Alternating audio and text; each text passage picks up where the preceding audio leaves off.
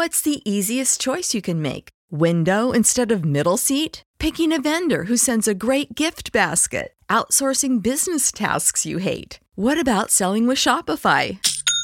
Whether you're selling a little or a lot, Shopify helps you do your thing, however you cha-ching. Shopify is the global commerce platform that helps you sell at every stage of your business. From the launch your online shop stage to the first real-life store stage, all the way to the did we just hit a million orders stage. Shopify's there to help you grow. Whether you're selling scented soap or offering outdoor outfits, Shopify helps you sell. Wherever and whatever you're selling, Shopify's got you covered. Sign up for a $1 per month trial period at shopify.com/try. Go to shopify.com/try now to grow your business, no matter what stage you're in. Shopify.com/try.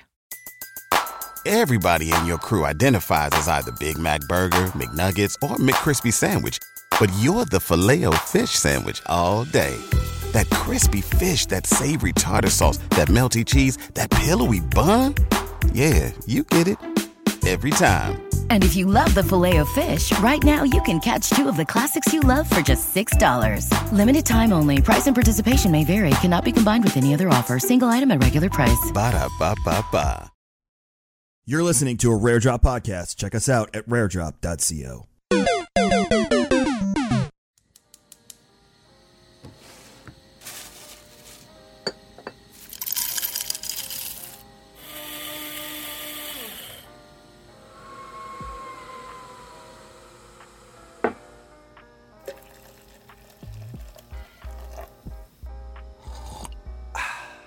When your coffee is freshly roasted and ethically sourced, it's music to your ears. Shake up the way you wake up at kingscoastcoffee.com. Welcome to episode 146 of Star Wars and Scotch. It's Kevin, it's Tim, and we are talking about Ahsoka episode 6. And there is a lot to talk about. There's a good one. It was a doozy. But before we get into it, I would love to mention that Tim and I are both enjoying some delicious King's Coast coffee this morning. So King's Coast coffee, boom, look at that. This beautiful tumbler. Tim's got it in his Gators mug over there. I do. The Gators won against Tennessee, so. And you have cold brew, I saw? It's like a latte. It was just espresso over some milk. I have a little frothing wand, so like I've been frothing up my espresso just to kind of make it fluffy. Ooh, fluffy espresso. Which roast? There is only Bowbreaker. There is. I like Countach, but I mean, like Bowbreaker is the superior. It's funny because I met someone over the weekend who swears by Countach, so that was interesting. Maybe they haven't experienced Bowbreaker yet. There you go, person that I met over the weekend. But make sure you head up to kingscoastcoffee.com. We got the last remnants of the Warframe roast. So I've heard nothing but good things about it. Yeah. So go grab that before it is all gone forever and goodbye. And we're heading into spooky season, and we love to do some stuff for spooky season. So make sure you head over to kingscoastcoffee.com. The only thing I will say about GCX is that you should probably start paying attention to socials in the next week or so. Wink, wink, nod, nod. That's all you get. And with spooky season around the corner, although most of you started celebrating on September 1st, and once again, I will say, don't talk to me when I put my Christmas tree up on November 1st. You understand me? Because you all started this pumpkin, spooky Halloween crap on September 1st. So don't yell at me. But with spooky season around the corner, you should probably pay attention to Lab 77. Lab 77. Make sure you pay attention. Right around the corner. Making sure the autofocus is working. My camera looked blurry this morning. Doesn't look blurry. You get to look at my hand real quick. Okay, it's photos focusing. All right, we're good. Is that the Black Magic? No. Oh, okay. No, actually, the Black Magic doesn't have a full sensor. So it only has a half sensor, so it doesn't give you the full picture, and so it'd be like really tight on my face. So like for some things, it's great. For stuff like this, not so much. Understood. Yep. But yeah, we actually was trying on some blanks for potential merch for Halloween. So stay tuned. Is it spooky? We were looking at a piece of clothing that could be within that vibe. So hashtag all hail the Dark Lord. Let's wait. What? Nothing. Go ahead. I say we just get into it. There's no small talk this week. We have so much to discuss. Let's jump into it. It's like, and my wife was sitting next to me. She's not caught up, and she's like, I keep looking. Is it him? I was like, it's him.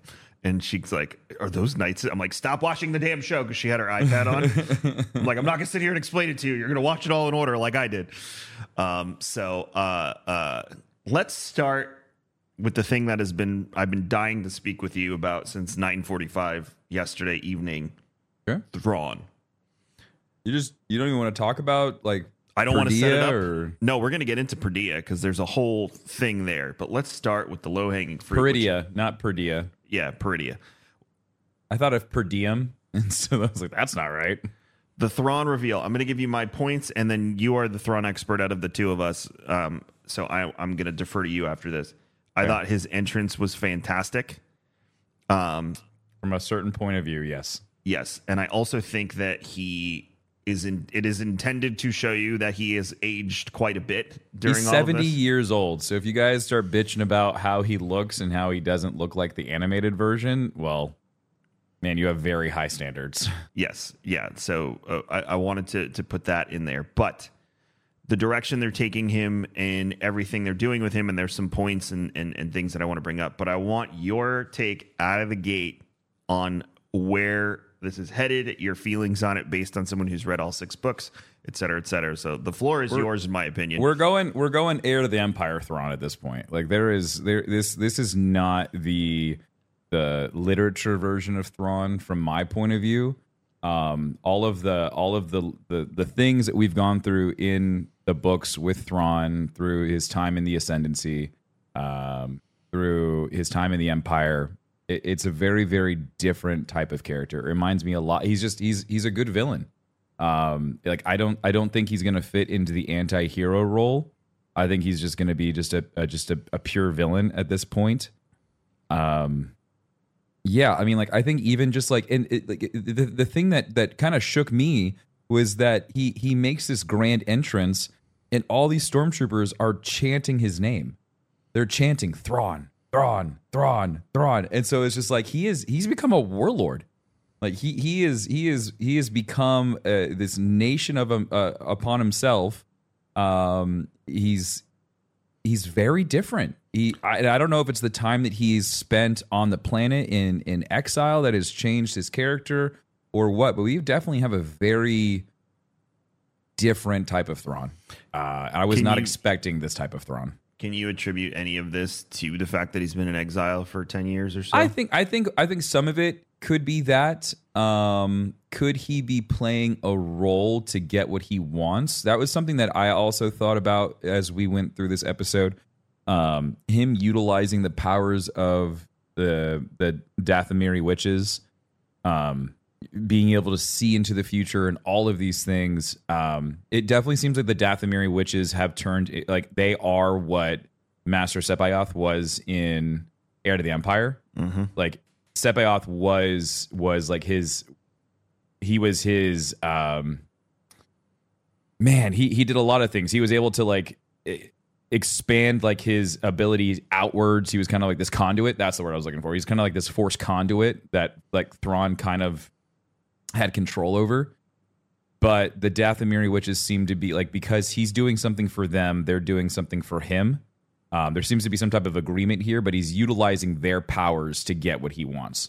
Correct. So that's where I think, like, there's this interesting switch where Dave didn't want to use Sepioth from Heir to the Empire, and he had to find something that kind of worked with all of the characters that were kind of already created for the animated series. And so I think this is a really cool way of kind of, like, taking that character, like, using the same properties but changing it into something else. And I kind of like the route that we went with these Dathomiri witches as well, because, like, they kind of remind me of the in like Norse mythology or even like Greek mythology, the Fates. Mm-hmm. They remind me a lot of, like, the Fates. They talk about the threads. They talk about, like, you know, like, all of these things that reminded me very much of that. But yeah, like, Thrawn is very different. He's definitely, I think he's a little more twisted and definitely a bit more evil since the last time that we saw him. I would throw out too with the witches. One of the interesting things is it was another way to collectively circumvent the extinction of the Dathomir witches. Because Merrin was the last living one that we know of, and that was a long time ago. And that was on Dathomir. We know that they were essentially wiped out during the Clone Wars. Right. And the existence of a great mother, not Mother Talzin, a great mother. I couldn't figure out if all three of them were the Great Mother. I have no idea. I had a part of me felt like it was like a shared consciousness across the board for those three. Yeah. Back into the whole fate thing. I feel like these are like the fates of the Star Wars universe. And that was the voice that she heard when we were on the other planet, which confirmed what you and I thought, which was that's not Thrawn. That is. Yeah, I was like, there's no way Thrawn is whispering to Morgan. But technically it was because it was Thrawn speaking through them to her. Mm-hmm. So they kind of, it was both right, if you will.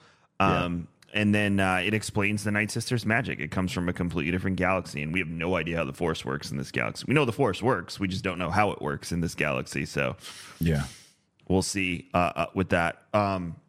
One interesting thing on Thrawn, like you said, he's twisted. He's a bit darker. It's definitely more heir to the Empire than it is the Thrawn we came to know in the books, in the Disney canon era. But the one interesting thing, and I want to jump into the Night Troopers. So we have the Night Troopers and we have Enoch. Enoch is the one with the gold face. Looks Greek. Also, you have to also notice that this material, this gold material that they've used to patch the Stormtroopers' armor with, is also inlaid to the Chimera as well.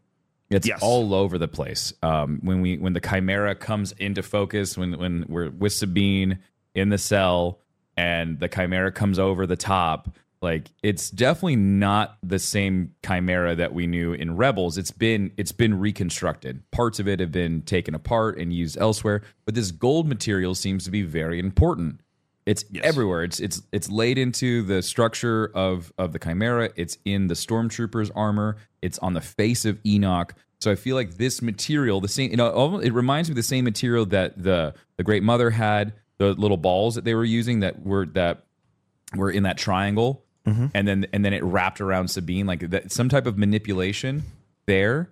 I feel like that's really important. And in a lot of the coverage that I saw this morning, no one really like touched on this material or like why it looked or like why it was important. But it's the same material that it looked like that the star map was was made from as well. So I think there's something there. There's got to be some type of property with it. I'm just not sure what it is yet. So much like Skoll and Hati, which is Balin and Shin, right? Which is one chases the sun, one chases the moon. They're the sons of Fenrir, and that is part of what brings about Ragnarok. Yep. They also represent balance, by the way, which I found very like interesting. A yin and yang. Well, if you look at their outfits too, Balin is black and Shin is white. And for the first time, we see Shin starting to ask very introspective questions, but we'll get into that in a bit as well. But referencing that from Norse mythology, jumping here, Enoch. Enoch is from the Bible.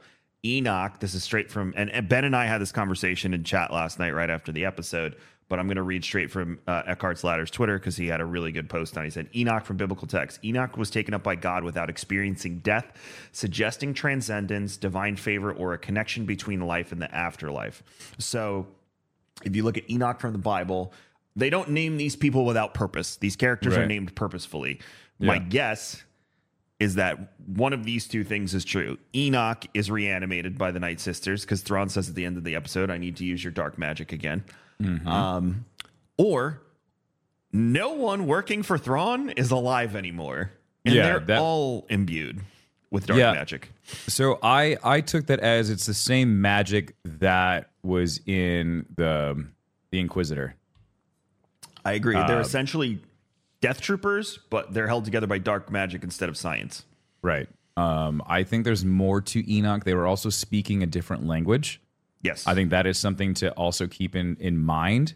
Because they may not be all zombies.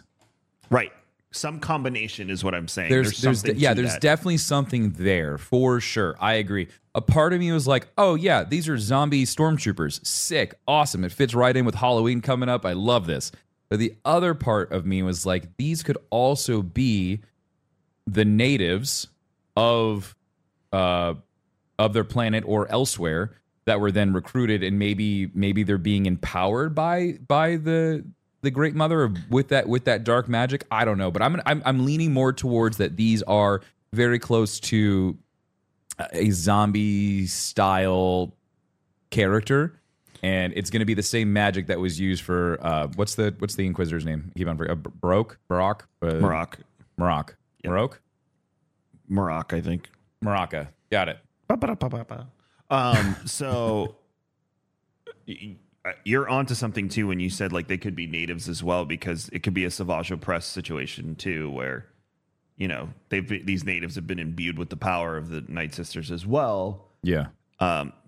Something fishy is there. These are not run-of-the-mill stormtroopers. They don't name stormtroopers with new names unless there's something different from your average stormtrooper. I think the gold, like you said, is some sort of mineral deposit on the planet, and that's what they've been using to repair things and reinforce things. And then I think those red cloths that are tied around all of the night troopers have significance to the Night Sisters. Yeah. So they're not normal. There's something there. Yeah. And I want to know more, because Enoch is just like, I couldn't tell if it was like kind of an Oni mask or Greek or some combination, but it was it's like cool. It just like screams gladiator, like a Praetorian, And he even says to Sabine, "Die well." Yeah, die well. Right when she goes out. Also, her little snarler guy is the cutest little snarler. Oh my God, it's like a bat dog horse thing. I love it. I don't know what it is, but it's fantastic. I really wanted to pet it. I enjoyed the little comic break with the two of them when she was like, "No, you're a coward." I was really surprised that we had some comedic relief going into that, but I understand why they needed to lighten the tone, because we were going into a kind of a more like fun, like friend, like reuniting kind of thing. But I would like to focus a little bit more on the amount of things that Thrawn has at his disposal right now. Go for it. When we see the underbelly of the Chimera, we get a beautiful look into all of the launch pods for the TIE fighters. Mm-hmm. He's got a crap ton of TIE fighters. Yeah. He's got the Chimera is, for the most part, still very much so intact.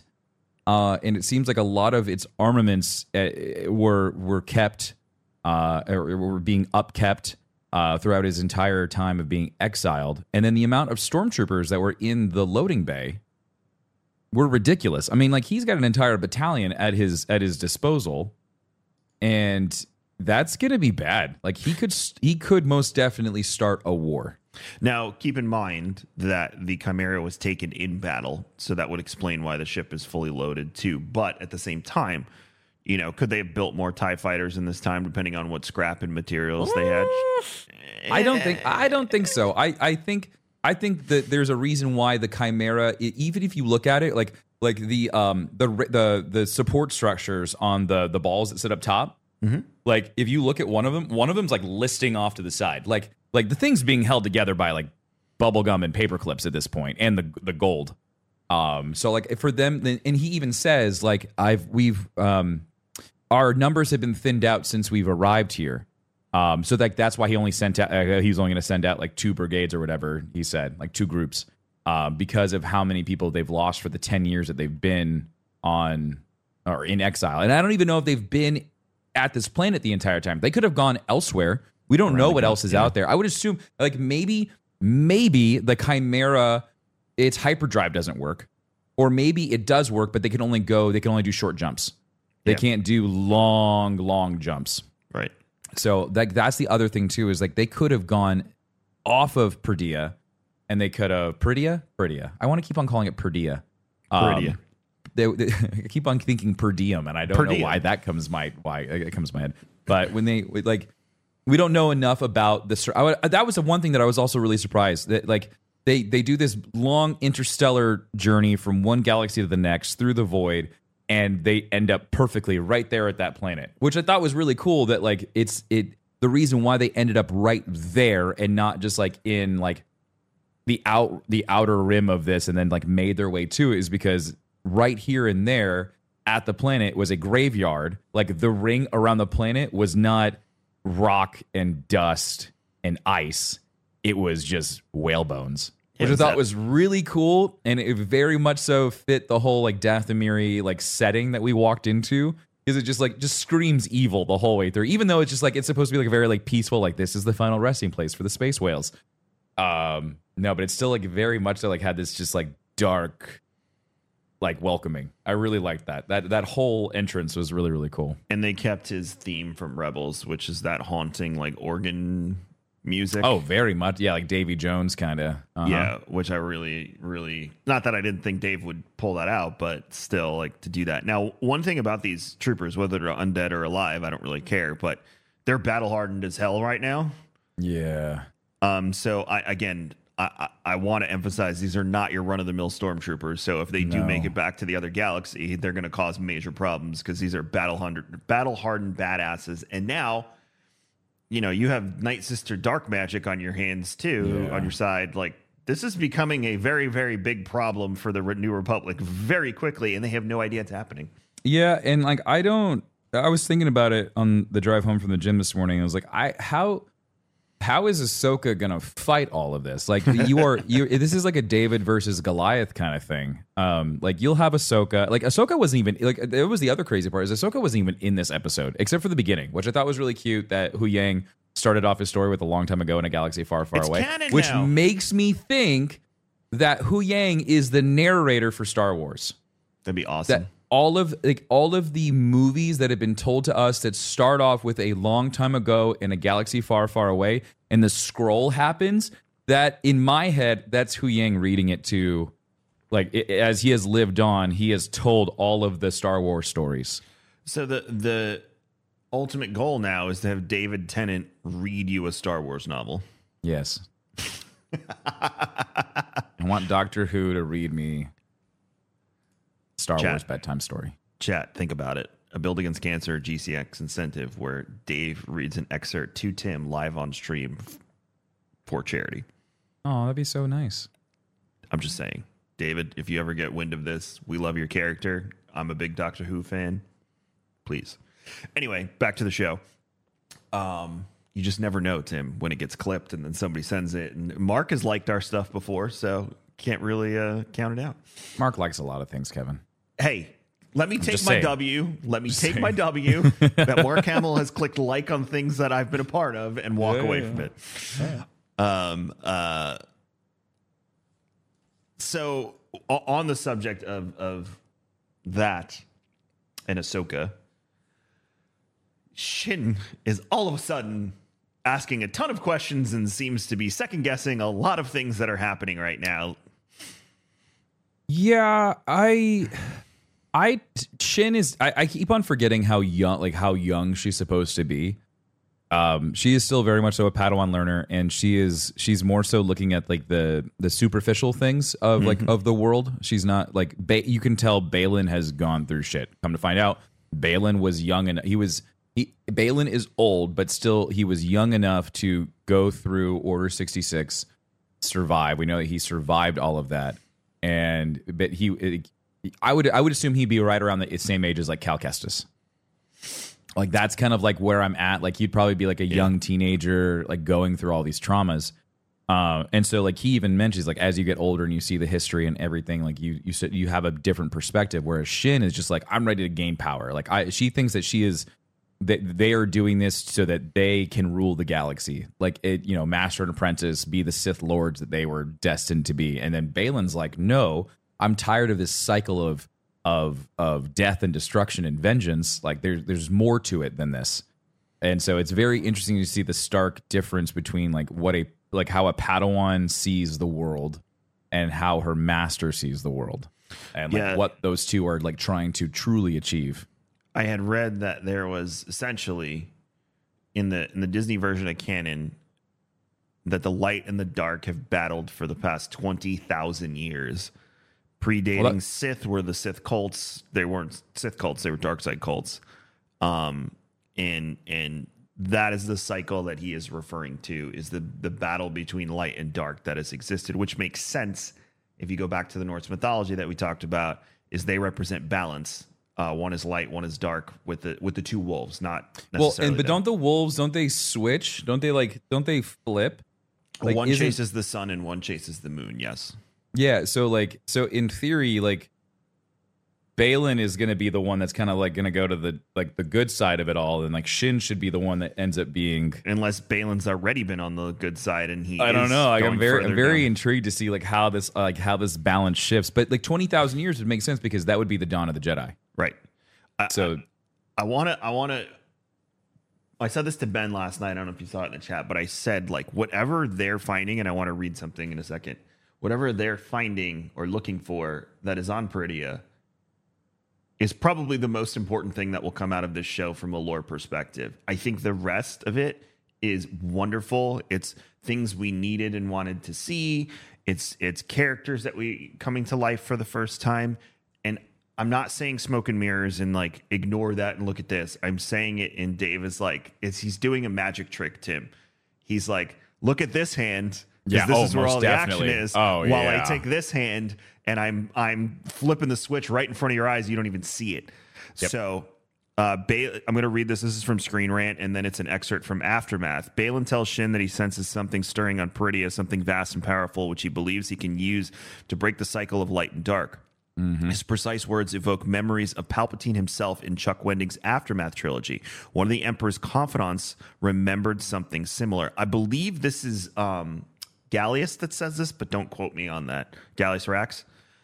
Outside the known galaxy is an unexplored infinity. Palpatine explained one closed off by a labyrinth of solar storms, rogue magnetospheres, black holes, gravity wells, and things far, far stranger.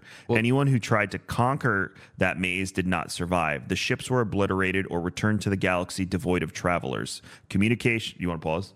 That's the chaos. Yes. Communications from these explorers were incomprehensible, either shot through with such static as to make the content useless, or filled with enough inane babble to serve as a perfectly clear sign that the explorer had gone utterly mad out there in the isolation. So I think they're talking about Exegol. Because the only reason why I'm saying that, is because look at the beginning of episode 9 and the way that Kylo had to traverse all of that to get to where he was going. Yes. That's the only reason why I would say like that is referring to Exegol in episode 9, and it's not referring to Peridea. But we also know that Palpatine was collecting Jedi and Sith artifacts. Yes, I agree. agree. We find that out in Battlefront 2. And we also know that he was interested in things out beyond the red line of our galaxy, and he was searching for ways to get there and find what was out there. It wasn't just Exegol. He was searching for other things. Oh, most definitely. Yes, I agree. Now, it's the meme I sent you the other day where it's like, well, that's because I was the character of Balin. Like, well, that's because I wasn't created until, recently. Mm-hmm. It's that thing. It's like, we could never point to a specific moment where Palpatine would be interested in this. But if I'm not retconning, but going back and filling in more lore, if Peridea was an ancient Jedi fairy tale, he knew about it. Sure. And the way Palpatine and even Balin seems to think is that all of these fairy tales and rumors have truth to them in some level. I wonder, and I've seen a lot of people say this, is that I wonder if this is their way of kind of like, we understand that episode 7, 8, 9 are there, but like, let's not focus on those and let's focus on this stuff over here. Because the more and more that we go down this rabbit hole of Ahsoka and the things that they're setting up for the Filoni-verse, it really does feel like they just like are like just kind of shoving 7, 8, 9 kind of like under the mattress. Yeah, and the First Order is out there. We saw the Shadow Council at the end of Mandalorian and whatnot, and we know that they're trying to get Thrawn back. They're the ones that are trying to retrieve him, if you will. Yes. My biggest question on that, and I don't think we're going to get closer to this at the end of this show. I think it'll continue to other stuff, but are they going to make Thrawn like part of the beginning of the First Order, or is Thrawn just going to remain Thrawn? Like, that's, again, I go back to what we said originally, which was there's something else here that I don't think we understand, and I think Thrawn knows and understands. And like we're seeing it as like, oh, he's just going to go back and start a war and back to your whole like cup game analogy.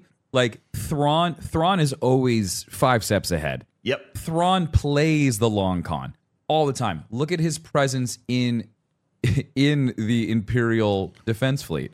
Like when he became Grand Admiral, if we follow the books, and if the books are law because they are canon, and that is a part of Thrawn's character development, he was putting on a show the entire time. He was doing his duty that he agreed to, but at the same time, he was still a member of the Ascendancy. He was still a member of the Myth House.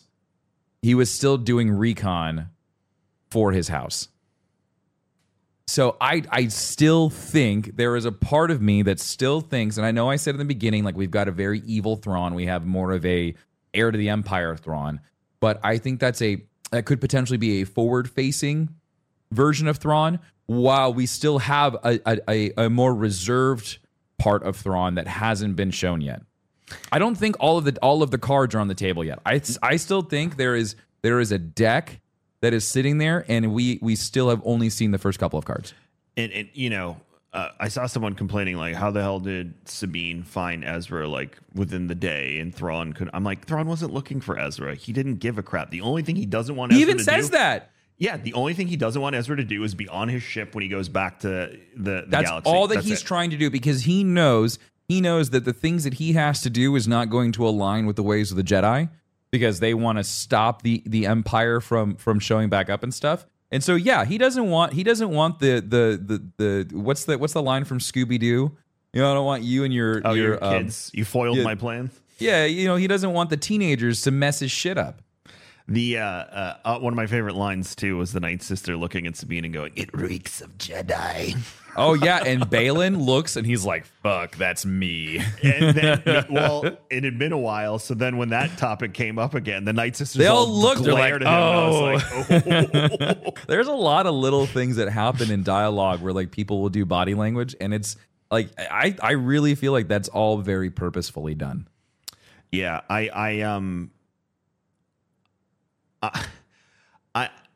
I'm really curious. Again, I think there's like we keep saying this, but I think there's so many smoke and mirrors that we, the viewer, has no clue of what is about to take place. And I don't think we'll get it till probably the last half an hour of the last episode. How boring would that be if we already knew like what was going to happen? Like, do you know how boring it was for us when we go through like Mando season 2 and just like we could tell you exactly how it was going to play out? Look at Disney Plus and look at the movies. The last like lore breaking content we really had was 7, 8, and 9. You know, you had some stuff happen in Clone Wars and Rebels. You had Darth Bane. You had the World Between Worlds. All this stuff. But this, compared to every other show, I don't think anything has pushed the boundaries of Star Wars more than Ahsoka, and has like just dumbfounded all of us, because all of us can always reference back to lore and be like, okay, this is from EU. This is based on this. This is like what? And just throw the damn book out because we like. Mm-hmm. And that's what's the most exciting part. Like Danielle kept asking me, she's like, "What is happening?" You're like freaking out. I'm like, we're in a place we've never been before, and it's telling a story that none of us thought would be told. And that's why I thought it was very poetic when Huyang started with "A Long Time Ago in a Galaxy Far, Far Away," because we were getting a new Star Wars story being told to us. Yeah, and it's funny because, you know, everyone always wanted like make the EU live action or make, you know, this, and the High Republic was great because it was like, oh my God, we're starting a new era of Star Wars. Yeah. This is like, again, that picture of Dave writing with the fiery pen. Uh-huh.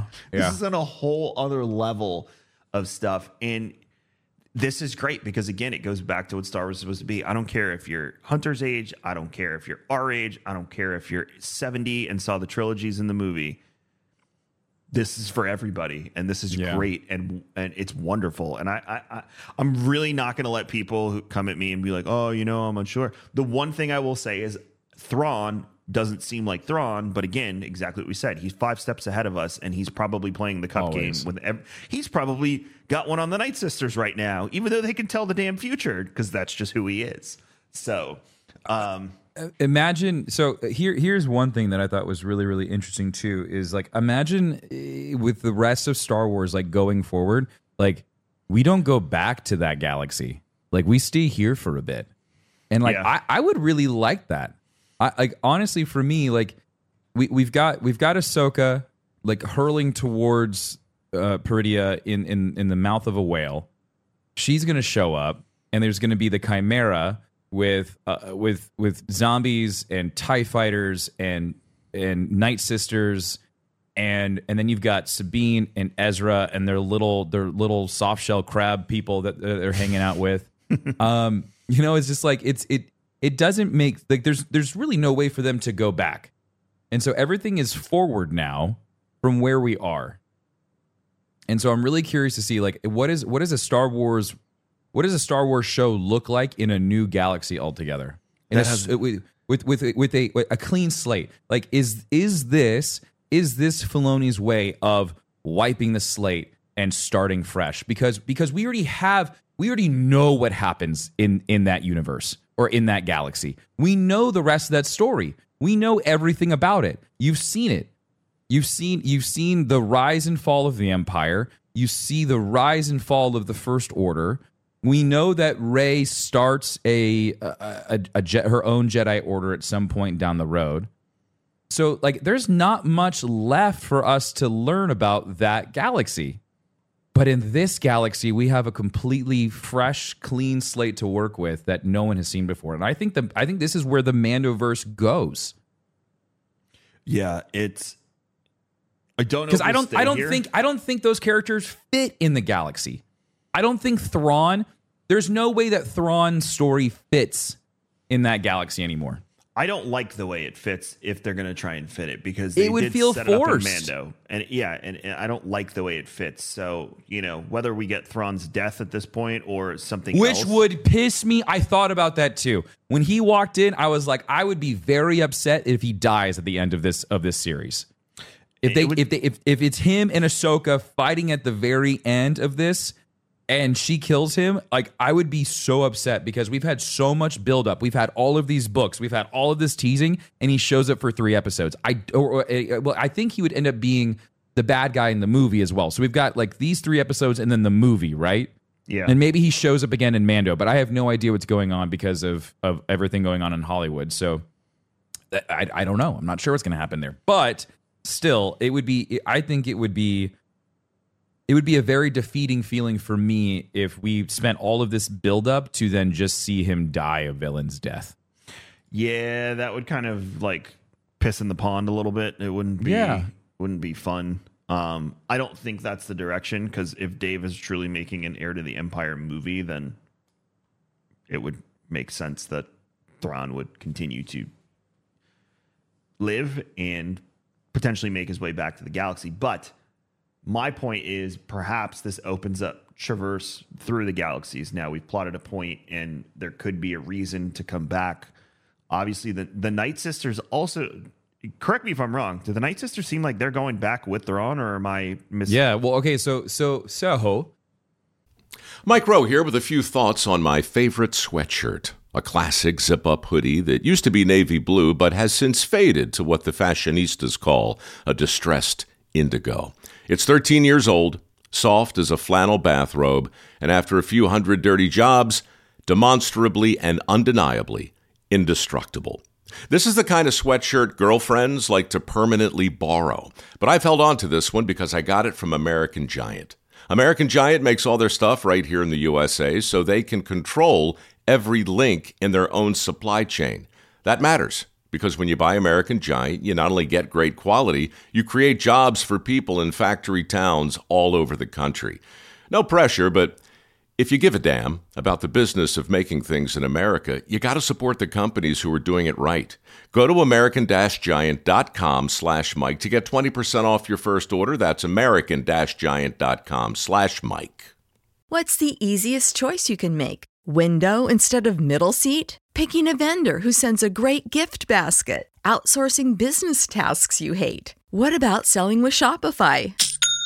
Whether you're selling a little or a lot, Shopify helps you do your thing, however you cha-ching. Shopify is the global commerce platform that helps you sell at every stage of your business. From the launch your online shop stage to the first real-life store stage, all the way to the did we just hit 1 million orders stage. Shopify's there to help you grow. Whether you're selling scented soap or offering outdoor outfits, Shopify helps you sell. Wherever and whatever you're selling, Shopify's got you covered. Sign up for a $1 per month trial period at shopify.com/try. Go to shopify.com/try now to grow your business, no matter what stage you're in. Shopify.com/try. Everybody in your crew identifies as either Big Mac Burger, McNuggets, or McCrispy Sandwich. But you're the Filet-O-Fish Sandwich all day. That crispy fish, that savory tartar sauce, that melty cheese, that pillowy bun. Yeah, you get it. Every time. And if you love the Filet-O-Fish, right now you can catch 2 of the classics you love for just $6. Limited time only. Price and participation may vary. Cannot be combined with any other offer. Single item at regular price. Ba-da-ba-ba-ba. They're pulling bodies out of the catacombs, and they're stuffing them in the Chimera. Yes. That was the agreement. The agreement he made, at least that's how it comes across, is that Thrawn would do this thing for the Dathomiri witches. And so I would assume those are bodies that are going to be reanimated at some point, or like they want to reanimate these bodies. So that's a big thing. That's a big plot point that they kind of just like they mentioned real quick and then kind of just like glossed over. But there's definitely something there. And so the Great Mother wants to go back to to the original galaxy to repopulate the Night Sisters potentially, because I would assume Dathomir is very important to them, as important as Peridia is to them. There's something there. Yeah, there's a reason why, like, there's Night Sister statues all over this planet, like in random spots. Like they're really like it kind of like there was the entire episode had a very Dune style vibe to me. Like for me, like it felt very Dune-esque the entire time. I don't know if you got that feeling, but like it felt like it just had that kind of setting for me. Like these these ominous statues kind of just like off in like weird places, and it was all very weird. But I definitely would say like they're from here. This is their home base, but Dathomir is very, very important to them. And so whatever's in those sarcophaguses or these I don't even know what you call them, because I don't know if they're dead. They might just be suspended in time. I have no idea. There's definitely a play here to bring the Night Sisters back into the story, if you will, because, you know, with their extinction in Clone Wars and then the reintroduction of Merrin, Merrin's probably one of the most popular characters in Star Wars after the 2 games. Sure.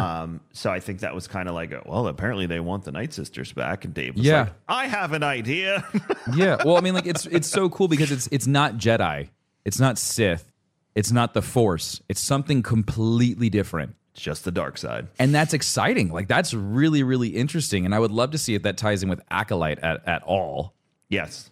It's again, like we can sit here and speculate and mainly discuss, but like I don't have a prediction for next episode. I really don't. I have no idea. I got nothing for you. The only thing that I can think of is that Ahsoka shows up.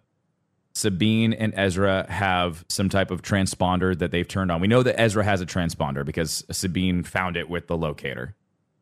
So I'd assume Ahsoka and Huyang, they show up, they find Ezra and Sabine. Sabine tells them everything that's going on. Ezra kind of gives them like a heads up of like, hey, this is why I've kind of just been like a hermit the entire time. Also, Ezra, the way that he kind of just like shows up and is just like hanging out, like it was very Obi-Wan. Like that entire, like he definitely has like, or like old Luke Skywalker kind of vibe going on. I love him with the beard. I hope he keeps the beard. I don't want a clean face Ezra anymore. I really like this form of Ezra. It looks really, really good, but he seems so peaceful. He seems so happy, peaceful and mature. But he's ready to come home. He definitely made that. He definitely made that very clear. He's like, I can't wait to go home. And even Thrawn was like, ready to get the hell out of here. So like, people don't want to stay there. I'm very curious to see like what happens with them and their adventure. It's a barren wasteland with, bandits and. But why is it a barren wasteland? What happened? And so like. Did something happen in this galaxy? Like, was there some type of massive battle that exterminated? Did someone go full Thanos in there and just wipe out Tim. It just what? hit me. Tim. What? All right. So in EU Legends. Oh shit! Here we go. Let's go. In the game in SWTOR, you have the Infinite Emperor.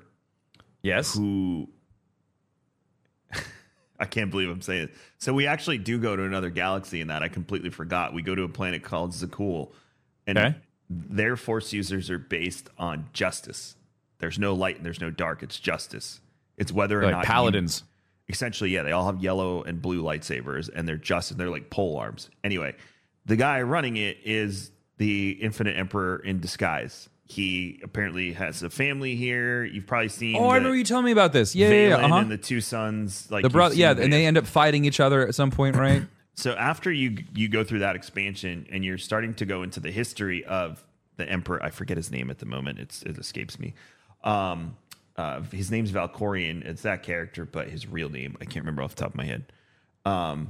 You start going in the past. You start going to places from when. Because his original body is a Sith pureblood, and then he like takes new hosts as he goes along. Okay. When you go back, you get a holocron with his father, and his father talks about how he was just a son of a bitch. Like he was one of the worst beings to ever live. Shit. Okay. He gains so much power in the dark side that you go to this one planet called Nathema, which I don't know if Nathema is even canon. When you go to Nathema is just destroyed because what the Emperor did to reinforce his life essence was suck all of the force out of this planet, the life force. Oh, I remember you telling me about this. The dark side, everything. So when you get there, it's just dust, trees, some structures, and it's all gray. It looks a lot like the. Oh, that's essentially what we just saw. Right. Now there's green on this planet, which means that if this happened and it was him, again, I'm in complete full-on speculation mode. It was him. You're talking thousands and thousands of years, so it would give time for life to, restart on a very basic level and get back to a place. But the gray haze reminded me of Nathema. Let me see if I can. Well, look at everything. I mean, everything is very nomadic. Like all of the living things are all nomadic. They are not like there's no like civilization that has like a base structure or like outpost or city or township or anything. You've got these three Dathomiri witches. You've got the undead. You've got these wolf bat things. You've got the hermit crabs, and then you have these outlanders. You have these bandits that look also the bandit armor. Very Shogun, very samurai, very very like Ronin like style. Like I loved it. I thought that was so cool. I loved aesthetically very pleasing. I loved the red. I loved how like their armor kind of like flared out and very very cool. Ahsoka the show has definitely landed the whole. Star Wars was based off of Japanese samurai movies. Oh, 100%. Like just nailed it in this season. Can you see this? I can. All right, so I Googled Nathema, and I'm showing him some pictures of Nathema. Very desolate, very gray. But I forgot, too, when you get to certain parts, it is green again because they are rebuilding on it. Like, that's in one of the caves. And they have these crazy, look at this ancient Sith statue. And now that would make sense. Okay, so let's just kind of expand on that a little bit. Most of the planet looks like that, by the way. If Balin is looking for this central point, the epicenter of everything, and he can feel it, and even Ashton, don't you hear it? Don't you feel it? Don't you see it? There is something, and if you're telling me that there is like this dark stuff that's there, that would make a lot of sense as to why that's giving off this like why the Night Sisters call this place home. Bingo. Because they feed off of dark energy. That's not good magic. That's dark magic. And so if they need a well of power to pull from in order to do magic, And at the same time, if that dark thing is also what has been continuing this cycle of life and death, we're gonna like that would make so much sense with what you just said, Kevin. Yeah, so much. And again, we're moving into a different canon, so you can alter the story to fit what you need it to be. But referencing, which Dave loves to do from EU, well, go back to the interview. Why create new things when we have all of this really cool shit to pull from? Dave also is the staunch advocate, and the internet loves to ignore that clip of Dave saying, like, George never considered the EU canon, not once. The only thing that was canon was the movies and the animated stuff, which is why when Disney took over, George wrote into the contract that the only thing that was canon was the at the time, movies? It was just Clone Wars and the shows. Movies. That was it. So, it never was. And again, I love EU and Legends. There's so much good stuff in there. But just because and again, you don't have to stop enjoying it. Mickey's not coming and burning all your books. But pulling from that to make it officially canon is something Dave loves to do. So what the hell? Let's ride the wave. And Dave seems to like the video games a lot too. Dave and John seem to be very into Knights of the Old Republic and that, and they love to reference that. So again, something in the vein of what we described with the Infinite Emperor, whose name escapes me, and it's really bothering me. Someone's probably screaming in their car. You idiot. Kevin, how could you? You're no longer a Star Wars fan. It's going to bother me. Valkorion is his name when he's on that one planet. No. It's not the Infinite Emperor. It's the Eternal Emperor. Infinite Empire is the Ricotta. There's so much. Why is there so much to remember, Tim? How does Alex keep all his stuff straight? I don't know. He's got a big brain. He has lots of folds. Anyway, now I'm just going to look up Valkorion because nothing's coming up the way I wanted to. Did you like our little crab friends? I thought they were absolutely adorable. I thought the hermit crab people were fantastic, and I would have to agree with the. Sorry. I thought you already said Vitiate. No, I said Valkorion. Oh, I heard V, and I just Vitiate, Tenebrae, Valkorion. These are all the names he's used over the years. Also, I didn't know there was a canon entry for him in Wikipedia. Oh, read it. An individual once served as the Sith Emperor of the Sith Empire during around 4000 BBY.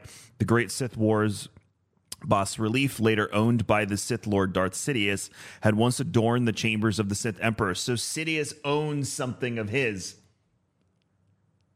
The Sith Emperor was first mentioned in Star Wars canon in Coruscant, an issue of the Star Wars Encyclopedia line of reference magazines published by Diagnosti on February 9th, 2021. Interesting. So he is canon. Not that it'll play into this, but that feels good. Man, could you imagine? And that opens the door to Acolyte. I've been thinking that again, you said it before. What if there's a door here that's like, hey, you know that show that we're coming out that's all about a Jedi falling to the dark side? Mm-hmm. What if they end up on Peridia too?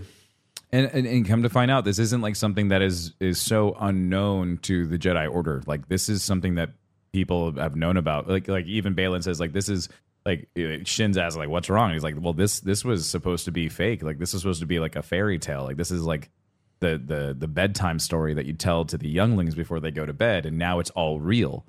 And so, like, for that to be for the Jedi Order to have already like gone there, or for other people to have gone there already and brought back, like, someone had to have come back and told that story to them to know about what was there, is my point. So, like, for that to tie in at some, like, during the High Republic, when the Republic was in this phase of exploration and going outwards and seeing what was past the central core of planets, makes so much sense. I could totally see like a group of explorers from the Republic going out to Peridia or going to that galaxy because they followed the space whales. Yeah, and the space whales apparently can be ridden. Yeah, I was going to bring that up. They rode them through space. Maybe. before the time of when they kept time or something like that. However she worded that. maybe the same way Ahsoka is. I'm not really sure. Everyone just hops in the mouth. Like when she said they rode them, I was thinking like literally like they have like a saddle. They're like, yeah, that's what I thought too. And someone was like, how could, scientifically, if you rode them out? I'm like, oh my God, are we really arguing the physics of riding magical space whales through hyperspace? It makes me think of Lord of the Rings, the Elephantes, where they have like the big like structures that sit on top of them, the Oliphants. So they the big like just the structures that sit on their backs. Like they could have just done something like that. Yeah, the Easterlings rode the tamed and rode the Oliphants. Yeah, and we all again more Lord of the, like the more I thought about it, like we were so on the mark last week with all of the Lord of the, like I'm glad you dove into Lord of the Rings lore, because there is so much of a tie-in with Ahsoka being reborn, like Ahsoka the White, like there is so much like Gandalf in there. And I love that. So thank you, Kevin, for being the Lord of the Rings nerd. Dave's paying his homage to Tolkien because, I don't think Lucas was a big Tolkien person. Also, Tolkien at the time had only been out for maybe 20 years, I think, or 30 years. Definitely wasn't as popular during that time, right? It was popular. I mean, the Beatles tried to make a movie out of it around then and whatnot. So it was popular. Not like it is now for like our generation. No, our generation got the movies and it blew up.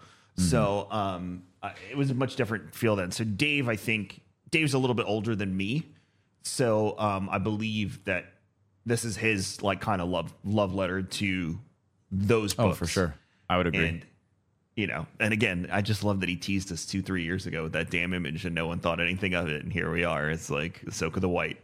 And I think you're going to see a countenance change in her when she arrives on Pretty as well.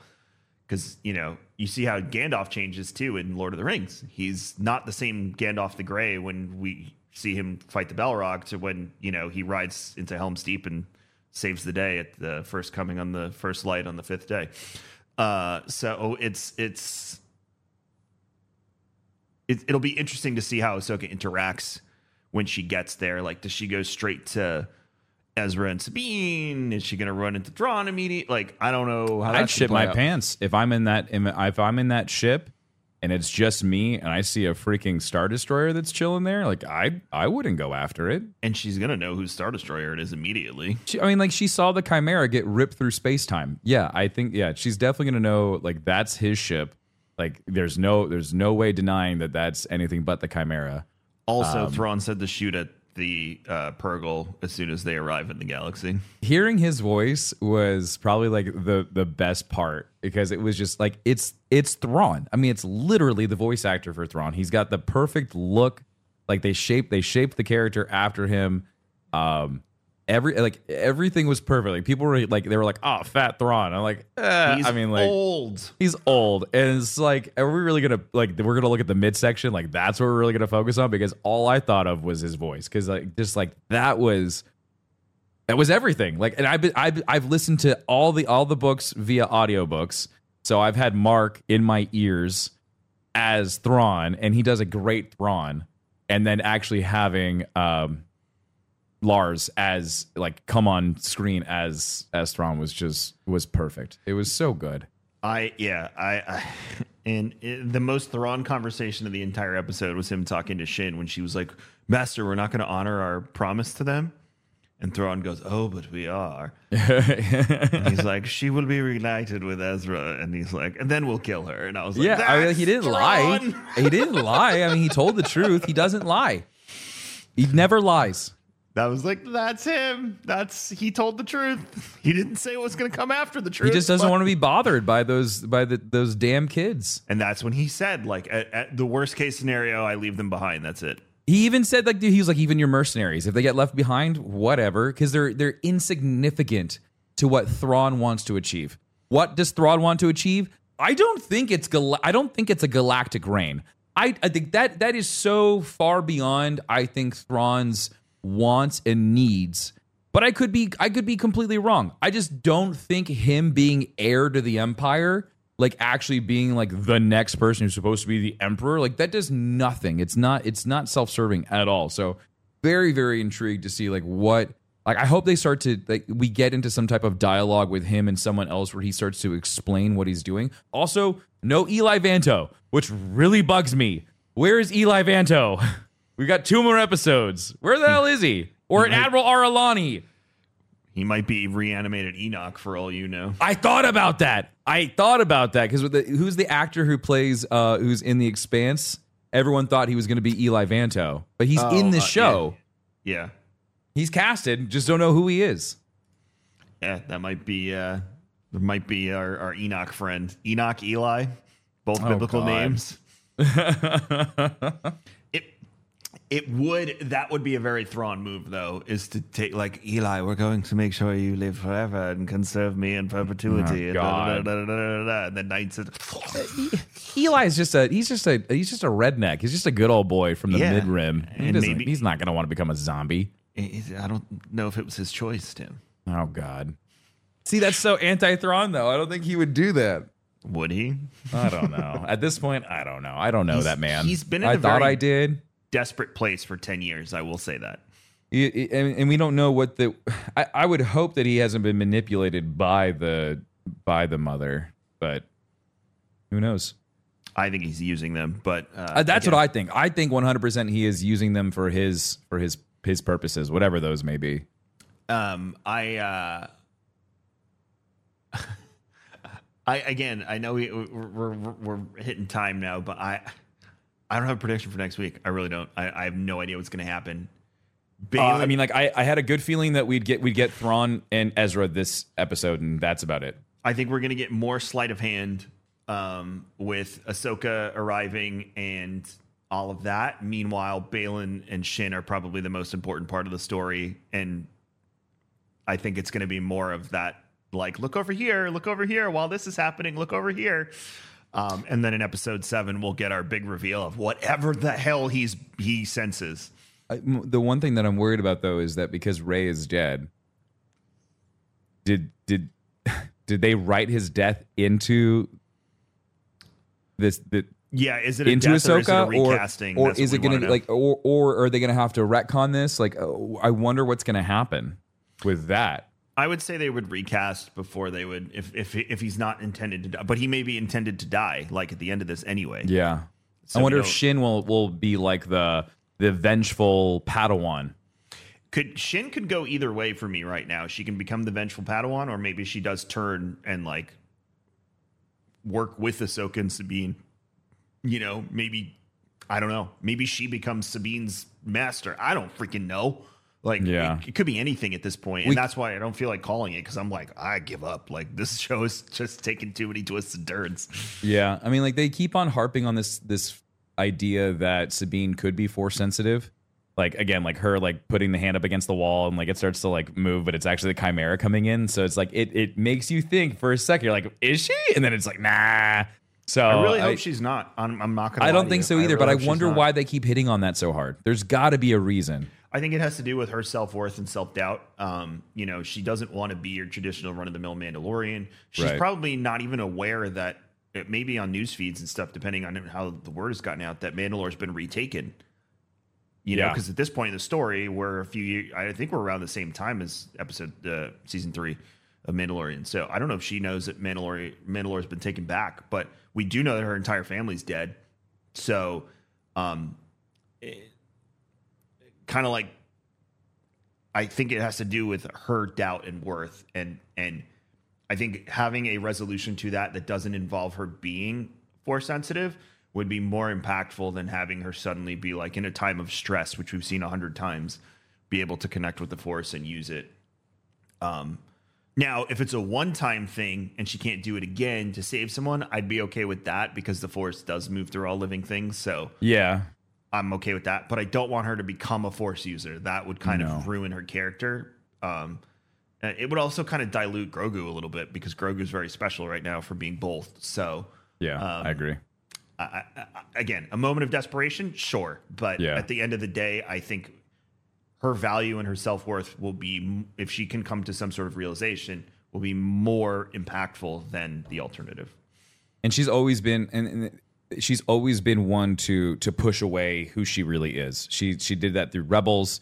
She never really wanted to be a Mandalorian. She always was, like you said, she was resentful for her upbringing. Yep. And so she didn't want to be an Imperial pilot. She didn't want to do any of that stuff. So it's very, very interesting to see her. Like, I think to your point, it would be interesting to see her come full circle and accept who she is and become the Sabine Wren that we all know that she could be, and be like she could be a part of the new Mandalorian people that bring Mandalorian to Mandalore to it back to its greatness. If Mandalore is keeping the lineage of the houses, she is the leader of her house. Yes. She's the last because her parents are heir dead. of House Yeah. Wren. Yep. You know, so it would make sense that to rebuild a civilization the way they want to, that taking her place in House Wren. I don't think we're getting that in this show. But No, I could see that being something with Mandalore or an offshoot. I mean, like, everyone loves Bo. Like, well, the idea seems to be that, you know, obviously they're going to make a season 4 after writer's strike, or this is all culminating in a movie or movies from Dave. So the characters are going to start to intermingle a bit more. Now that we met the full Rebels cast, it's not going to shock you if Ezra shows up in Mandalorian, or if Zeb plays a bigger role in future content and things like that. So I think now that we met the whole gang, if you will, we're kind of off to the races. It's another reason why I don't think they'd kill Thrawn, because I think Thrawn is important to the story. But the question then will remain, and this is where we'll kind of leave it, is Thrawn playing 4D chess with everyone? yes. Or are they really just making him heir to the Empire Thrawn, which would be kind of a letdown? I think that would dilute his character as a whole, and it would be, I think it would do him disservice based off of everything else that we've come to know about Thrawn and all of the other things about the Chiss and all of that. Like, I feel like Thrawn is the connecting piece.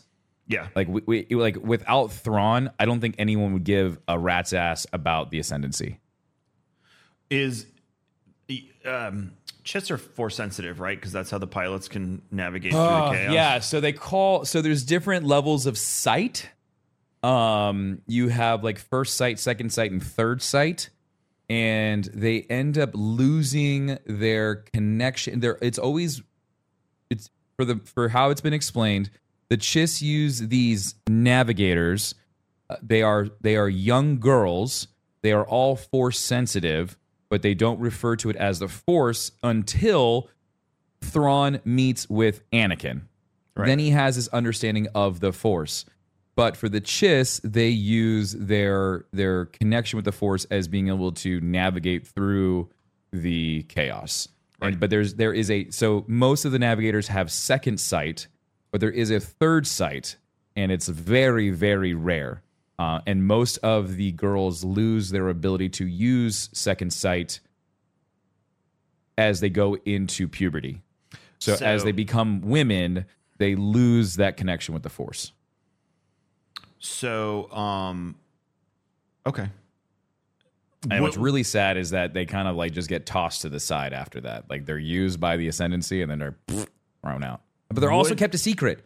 They're also very secretive. Like, no one knows about the Navigator program. Would that... So here's my question, and we'll drop it after this and prepare for the next episode. Would that lead to Thrawn knowing about what Baylan is sensing? Oh, man. I don't know. Is there a connection there? That's my... I don't... Okay, so that's always been my question. I feel like you and I have talked about this in the past. Okay, so we know that Thrawn's sister is the leader, or she is the director of the Navigator program. She was a navigator. Right. So we know that his family is force sensitive. Right. I've always wondered if Thrawn himself was force sensitive because of his innate ability to see into the future by learning about people through artwork and things like that. Like, so does he have that force ability that Ahsoka uses when she touches, what did you call that? Psychometry, yeah. So when she touched something, she could see into the past and learn about things that had happened, right? Thrawn has always been able to learn about his enemies by looking at their artwork, things that they've done, behavioral patterns, things like that. So does he have the ability to tap into the Force? Like, is he Force sensitive? That's always been a question that I've had, and I've wondered that more and more as we've gone through the Ascendancy books, because there are things that just happen. You're like, that if other Chiss can do that, what stops him from doing that? Didn't he sense the same life force in Anakin and Darth Vader, which is how he was able to put 2 and 2 together? Yes, but I always took that as he noticed behavioral, like he noticed the same behaviors of Darth Vader that Anakin portrayed. And so I always took that as just superficial, like he's super smart and he can tell just by the way people breathe if they're like who they are. Yeah. But is it deeper than that? It could most definitely be, but they haven't actually come out and said it. But in the last Ascendancy book, you learn about his sister. So there's gotta be something there. It would not surprise me if Thrawn, if something came out, if Thrawn said it, or there was literature or something where it talks about him being Force sensitive. Because that would explain. I mean, yeah, he's big brain, but there's something else that's there, and then it goes back to the whole like, give me everything about going into the next episode. He wants all the information on Ahsoka. He knows Anakin. They've met. They've gone on missions together. He worked with Darth Vader to defeat the Grisk. So as soon as he finds out that Anakin Skywalker was her Padawan, that's game over, dude. That's some psycho warfare that she's not ready for. Or maybe her little trip into Dream World prepared her for it. I don't know. We'll find out next week on episode 7 of Ahsoka. We got 2 episodes left, so we're hitting the nitty gritty. And thankfully, the one thing we didn't want to happen was like arrive at Peridia in episode 8, and we got our wish. I was going to flip a table if they were going to hold on to him to like the last episode. Yeah, and the opening of this episode, I was like, please just be like, we're still in hyperspace and not go back to them for the rest of the episode. And I was, yes, thank you. Okay, you did it right. I mean, like, and they didn't even hold off until the end. I mean, like, they threw him in the very beginning. Like, I'm still surprised that this episode of Ahsoka had nothing to do with Ahsoka. It's why his entrance was so grand on the Chimera, because oh my god, all of that was awesome so early, as opposed to Ezra, who was like, hey, took you long enough, just chilling, like, hey, bud. It took a lot. By the way, before we get out, Ezra's casting was perfect. He talks like him. He looks like him. The blue eyes. Those are contact lenses. Oh, you can tell, but still, that's the same color. I did a side by side. Oh, he has beautiful blue eyes. Yeah, same nose, like everything is Ezra. So phenomenal job casting. Like Mina Musad did a great job. Who's this playing Ezra? I forget his name. I don't remember. Ezra, but I think I like him more than Mina would have been. Emanis Fondi. Because I would have just seen Aladdin I would have been Aladdin with a beard the whole time. I'm glad they didn't do that. You know what it was that threw us off? It was the pictures of Emanis Fondi next to young Ezra don't look good, but with his makeup, contacts, and everything in, it's like boom. So it's 10 years older. It makes so much sense. Yeah, no, it's perfect. And it'll be interesting to have Sabine explain to Ezra how she got there. So that'll be a fun conversation we get to have next week. But thank you for tuning in to Star Wars and Scotch. We appreciate you. Make sure you go over to Tim's channel, youtube.com/darkness429. You can find me and many, many other people hanging out there. He was playing Magic the Gathering yesterday. He's playing Party Animals. What do we got on the docket for the rest of the week? I think we're going to do more Magic this afternoon. I'm trying to, instead of doing Warhammer for today, I was trying to see if we could do some more Magic the Gathering. We're in this weird phase right now where it's like starting to get into tabletop stuff and people like it. So we found a really cool way to stream Magic the Gathering and people really liked it. So we're doing that. We got Payday 3 going on right now.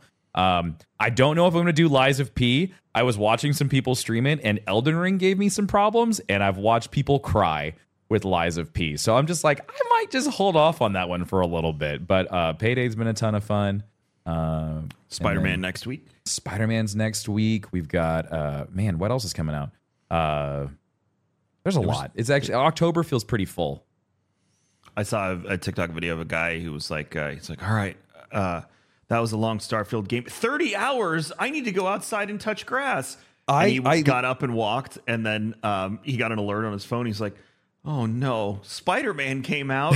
Oh no. And he turns around and goes back to the PlayStation. It was very funny. I spent 80 hours in Starfield just to get through and I haven't even done New Game Plus yet. Yeah, and you did the story and then the 4 side story. No, chains? I did the side story chains first, and then I went and did the story. And I'm glad I did it that way, because there was a lot of things that happened very, very quickly that I think would have ruined the side quests. And so I'm really happy that I did it the way that I did, because everything kind of played out beautifully for me. So when I start, which I'm planning on starting this weekend, I should do the side missions and then the main story. So real quick before we get out of here, the way that I would suggest you doing things is if I could do it all over again, and not talking about New Game Plus, but if it was me, Tim, first time booting up Starfield, I would have gone and done the first 2 story missions the way that I did it, and then instead of going into the Crimson Fleet storyline, which I kind of got forced into, I would have just gone, once I got to Atlantis, I would have gone and done the Vanguard, the UC storyline, because that's really, really fun. It's really cool, and it's a great introduction to all of the lore of Starfield. So you go and you do the UC Vanguard stuff, and then I would go do either the Crimson Fleet or the Freestar Collective, and then after all that's done, then go and finish up the main storyline, because then you get into being Starborn and all of that stuff. So it's really, really cool. So 2 story missions: Vanguard UC storyline, Crimson Fleet storyline, Freestar Collective storyline, back to main story. Yeah, I mean, you can go and do the Ryujin stuff that's on Neon. Ryujin is probably my least favorite out of all of the factions. It wasn't all that great. If you're into corporate espionage, then it'd be really fun. But as far as a really grandiose adventure with fun dialogue and things that are happening, is probably my least favorite.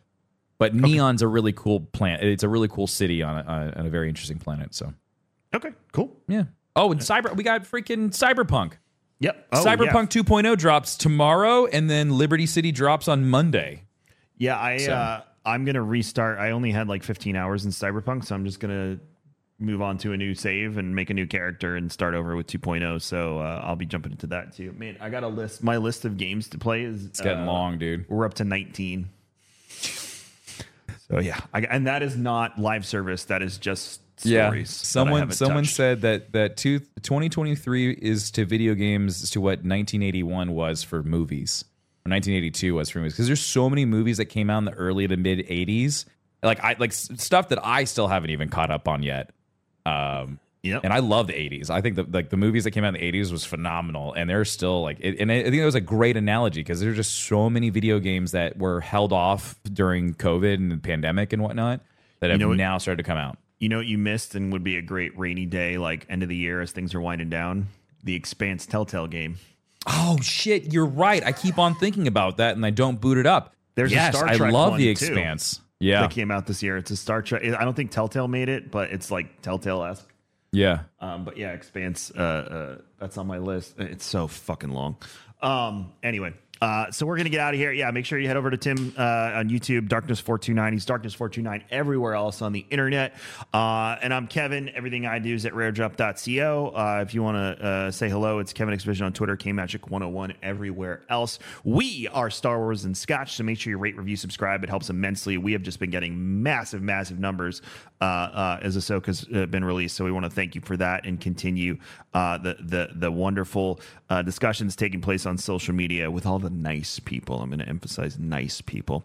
But you have a great week. We'll see you next Wednesday for episode 7 of Ahsoka. And we'll be responding to tweets and messages and Discord.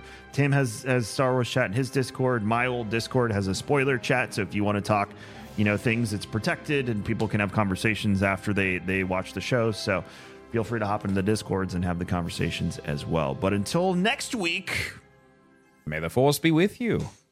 Always. Do you have that one piece of clothing you keep going back to, no matter how full your closet is? Having a versatile, high-quality favorite feels great, but having a whole closet of them feels even better. American Giant puts the quality, durability, and comfort they're famous for into everything you need for your spring days. From premium t-shirts and jeans to lightweight French terry joggers and their legendary best hoodie ever. Whether you're dressing for work, the gym, or happy hour, you're sure to find your next closet go-to from American Giant. And it's all made in America and designed to last a lifetime. Get 20% off your first order at american-giant.com with code STAPLE20 at checkout. That's american-giant.com, code STAPLE20. Everybody in your crew identifies as either Big Mac Burger, McNuggets, or McCrispy Sandwich. But you're the Filet-O-Fish Sandwich all day.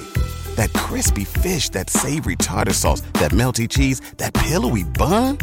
Yeah, you get it. Every time. And if you love the Filet-O-Fish, right now you can catch two of the classics you love for just $6. Limited time only. Price and participation may vary. Cannot be combined with any other offer. Single item at regular price. Ba-da-ba-ba-ba.